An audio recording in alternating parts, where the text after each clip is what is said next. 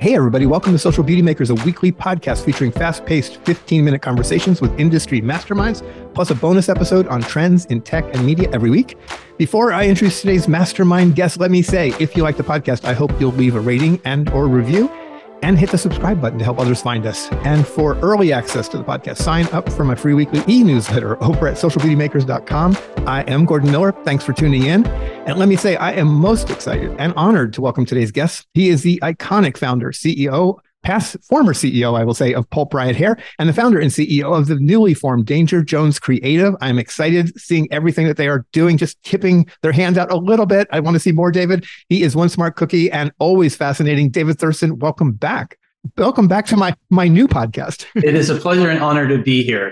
Different place, same people. So it's all about the people. I'm happy to be here. You know, I said one smart cookie, and I don't want to go all Barbara Walters on you, but it makes me think all of a sudden, David, if you were a cookie, what kind of cookie would you be? Well, I'd have to say a snickerdoodle. That's my wife's favorite cookie, so that's what I'm going to say. I think that's a good choice. I think it's a really good choice. So we're going to talk about something that, in a sense, is one of my favorite ways to talk about things, and that is by way of a metaphor. And, you know, you have had just this brilliant career. We've talked about it on a variety of podcasts. A lot of people know your story. Some don't. I hope they will go check out the website and learn more about you and look for past podcasts. But in prepping for this, you know, you've talked about this journey that you've been on, and you use the metaphor about what you call the spiral staircase to success, and then the things that get in our way. So I'll just say that as a precursor for us to jump into a conversation. And I'm going to let you start. Yeah, well, Gordon, both of us have something in common. We're both starting something new. It's a new chapter in our lives. And, you know, I've talked about my journey as being like a spiral staircase, and I don't want to go into my journey today because I've talked about it enough. In fact, I've talked about it enough that people often come up to me and want to talk about their journey and what they want out of life. So it's given me this great opportunity to mentor a lot of people in several different industries, but the majority of them are in our industry, the beauty industry. And I'm starting to see a lot of patterns emerge as I talk to them. And today I want to talk about why everybody's not climbing their own spiral staircase. What's holding people back? Everybody, if they're at a 6 in their career, they want to get to a 10. And if they're at a 10, they want to get to a 14. Everybody wants success. And that's a good thing. You know, stylists I talk to, they want a bigger clientele. They want more followers, or they've got this really cool idea for some revolutionary new product that's going to change their industry.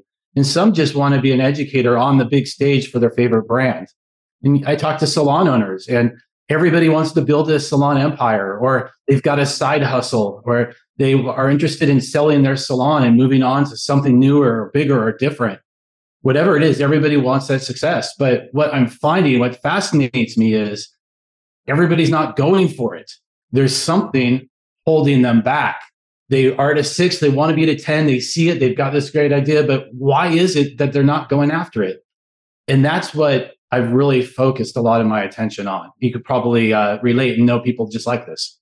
Oh, absolutely. I mean, it's probably one of the more shared things across the entire industry, because we're such an aspirational industry. But when I look at the math behind it all, because I'm a geek for all the statistics, you know, we know that that careers aren't as long as we would hope they would be. People lose sight perhaps of their goals or lose track of their journey. Salons, you know, close, they come and go so quickly. And so I think we find more struggle than we find success. And you've got, you call them shackles, you know, some things that hold us back. So I'm going to dig into what you found are some of the top things that are blocking people. Yeah. After talking to so many people, I start finding these patterns and commonalities, and 3 main things emerge that hold people back. And I call them, in the most dramatic fashion possible, the dreaded shackles of death. These, if you imagine somebody pinned to the wall with these shackles and they want to get somewhere, but they can't because these things are holding them back. And I want to talk about the 3 dreaded shackles of death that keeps people on the same step and not climbing their staircase. And then I also don't want to just point out the problem. I'd like to point out the keys that unlock these shackles to help your listeners on their journey. So the 3 shackles of death, and then I'll go into each 3. The first is people live in a fantasy world. And I'll explain that in just a moment. The second one is people have a great idea, but they're waiting for the perfect time to come along before executing that idea, which in my experience, that perfect time doesn't come along on its own. And I'll get to that in a moment. And the third shackle that holds people back is they say, David, I've got this great idea. Here it is. And then they say, but I don't know how to do it. They say, I want to create a color line. And they'll say, but I don't know how to do it. I want to start a salon, but I don't know how to do it. And that, for some reason, is a non-starter for most people. So let's talk about those 3 shackles and how to unlock them. And we'll start with that idea of people are living in the fantasy world. They're living in a fantasy world and they refuse to ask themselves the mother of all questions. Before I can tell you what the mother of all questions is, there's 2 things you need to do to prep for asking yourself the mother of all questions. Number 1, you need to make a wish list of everything you want out of your career. And I'm talking the trivial things. How much money do you want to make? What kind of car do you want to have? What do you want your house to be like? And then the more important things, like what kind of an impact do you want to make? What kind of influence do you want to have on others? What kind of notoriety do you want? The problem is most people never make a wish list. They never really decide, this is what I want. And that's the first step. What do you want? Write it down. I tell myself what I want out loud every single day. The second thing, now that you've got your wish list, get introspective. Carefully look at where you are right now and what you're doing. Now that you've done those 2 steps, you're ready to ask yourselves the mother of all questions. And that is what you're doing right now going to get you the things on your wish list? Mm-hmm. Such a simple idea. But most people don't do it because it's painful to come to that realization that what you're doing right now will never get you those things on your wish list. Instead of thriving in reality, they're merely surviving in a fantasy world. And that's what I'm talking about. It's coming to grips with what you want and understanding if the actions you're taking are going to get you there. So what do people do instead? Well, they become one of 3 types. They become the distractor.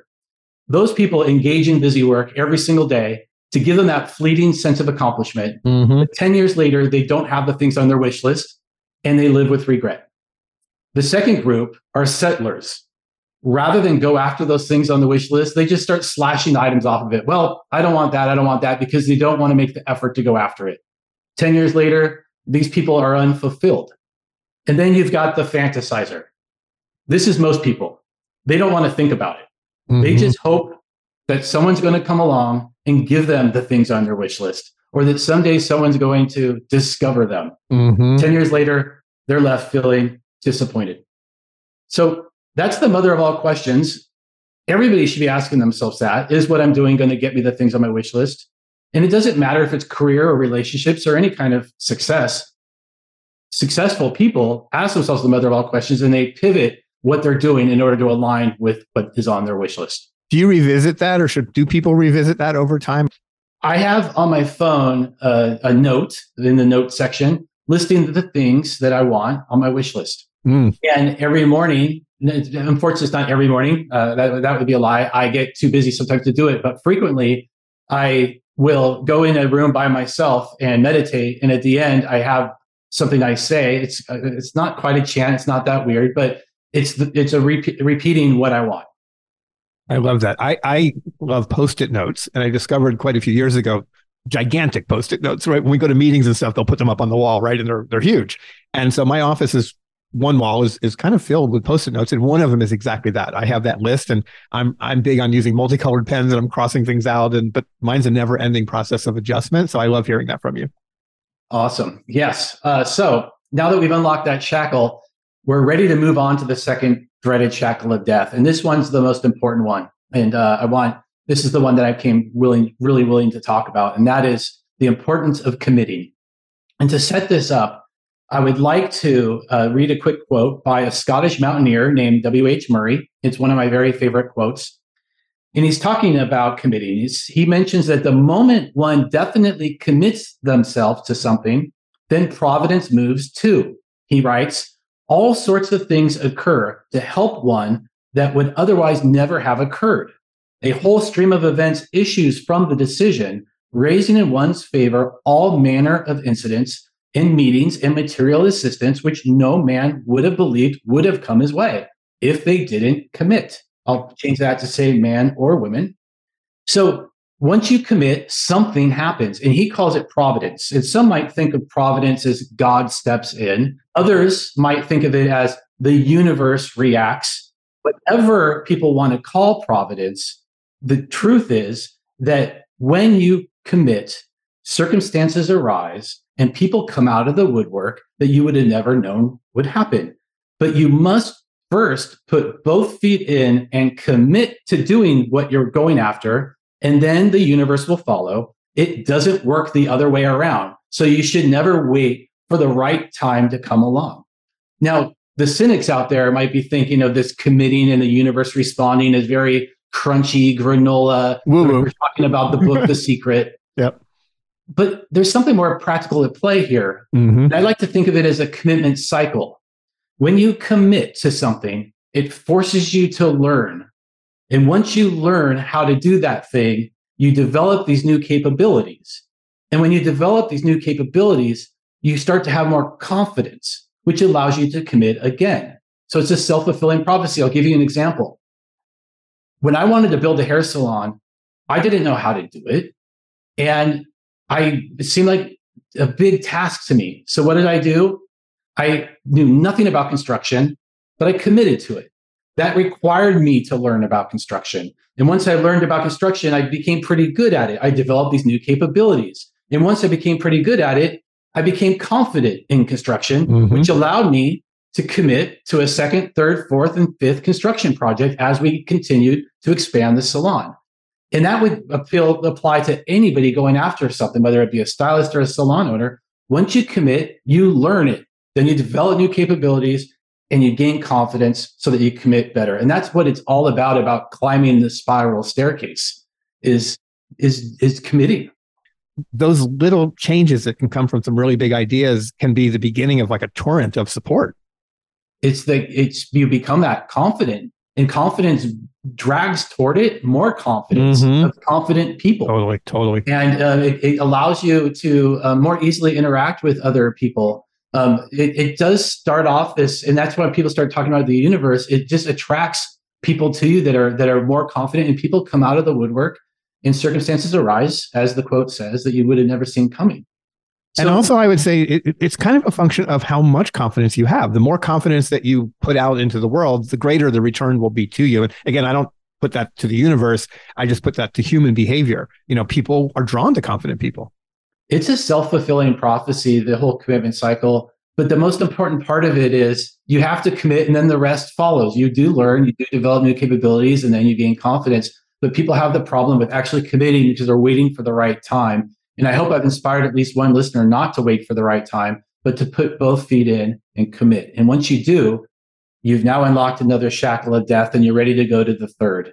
And this is where everybody's got a great idea. They've been noodling around for a long period of times in their heads. For you, you've thought about different podcast formats, different show formats. These things have gone on in your head, and you can either act on it or not. You can commit or not.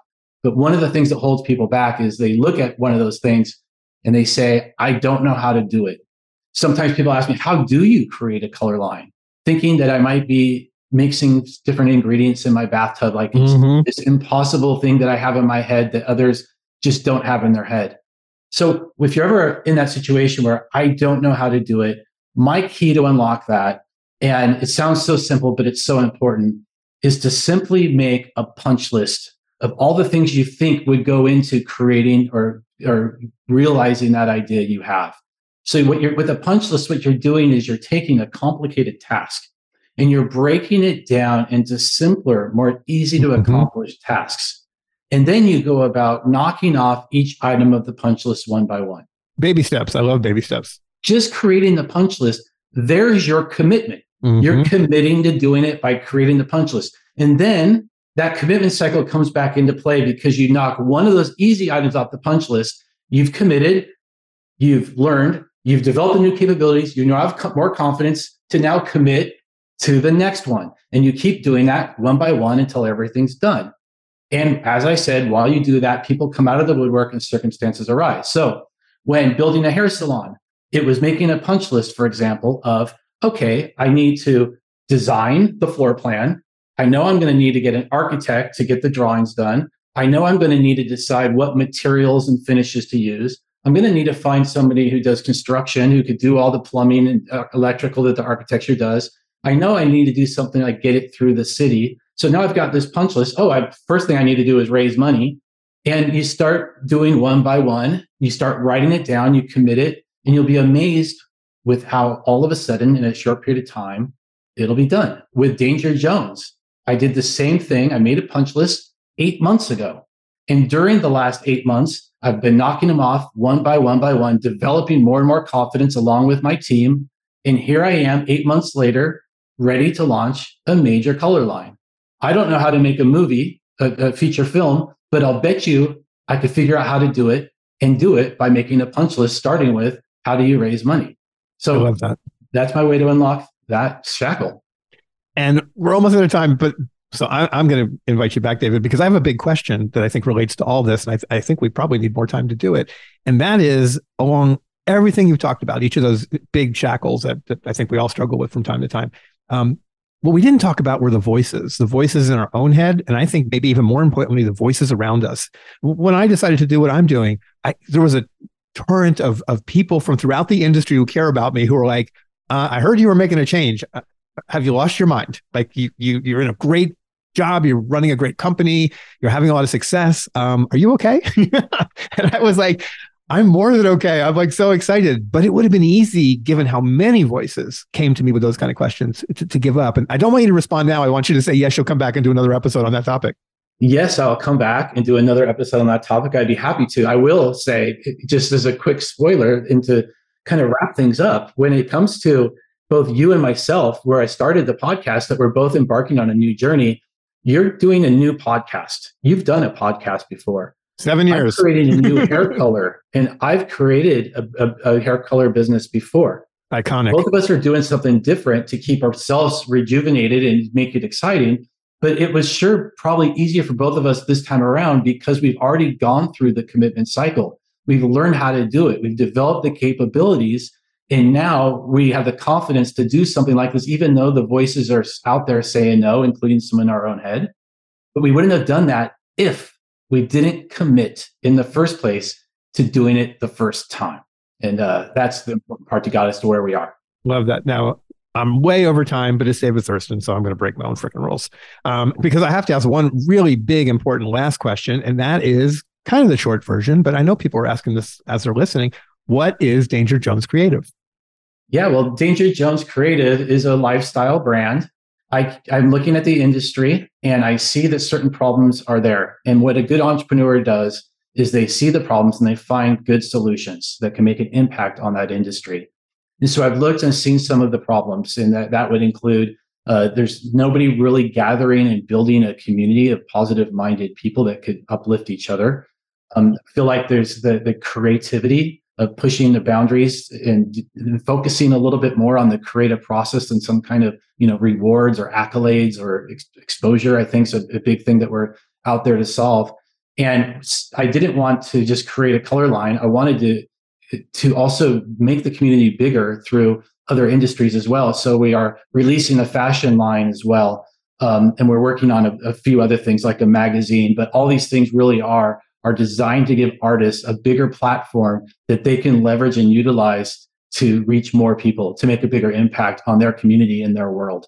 So that's what Danger Jones is. I've got a great team of people. It's just not myself. And we are having one hell of a time doing it because we're creating. And that's all about. Well, I am most excited to see what's coming up because you've been at the forefront of a number of things in the industry. I'll save some of that kind of introduction for next time because that it just excites me, the journey you've had, and it excites me even more that you're continuing it, David, in new ways. So, boy, I can't believe it's done. Time flies by when you're having a good conversation. So let me say thank you to my friend David Thurston, founder, CEO of Danger Jones Creative, for being our guest. David, where do people need to go to follow you and Danger Jones Creative? Yeah, well, thank you for this opportunity, Gordon. This has been amazing as always. If you want to find me on Instagram, I'm David Thurston Official. And if you want to find Danger Jones on Instagram, it's Danger Jones Creative. That's probably the best place to find us. I mean, everybody go check it out. You're going to see some really interesting things. I remember the first time I got there was a record playing and I had to screenshot it and blow it up so I could see the playlist. And I'm really, really, really curious about everything you guys are up to. So again, we have a lot of surprises left and we look forward to unleashing them. I cannot wait. So to our audience, I'll say thank you for tuning in. If you like the podcast, I'd appreciate it. If you would like, subscribe or share. Again, it helps people find us. Leave a review. Visit us over at socialbeautymakers.com to sign up for our free newsletter and more. Also early access to the podcast. Once again, I'm rushing. I'm Gordon Miller, and I am most excited to bring you more good stuff next time.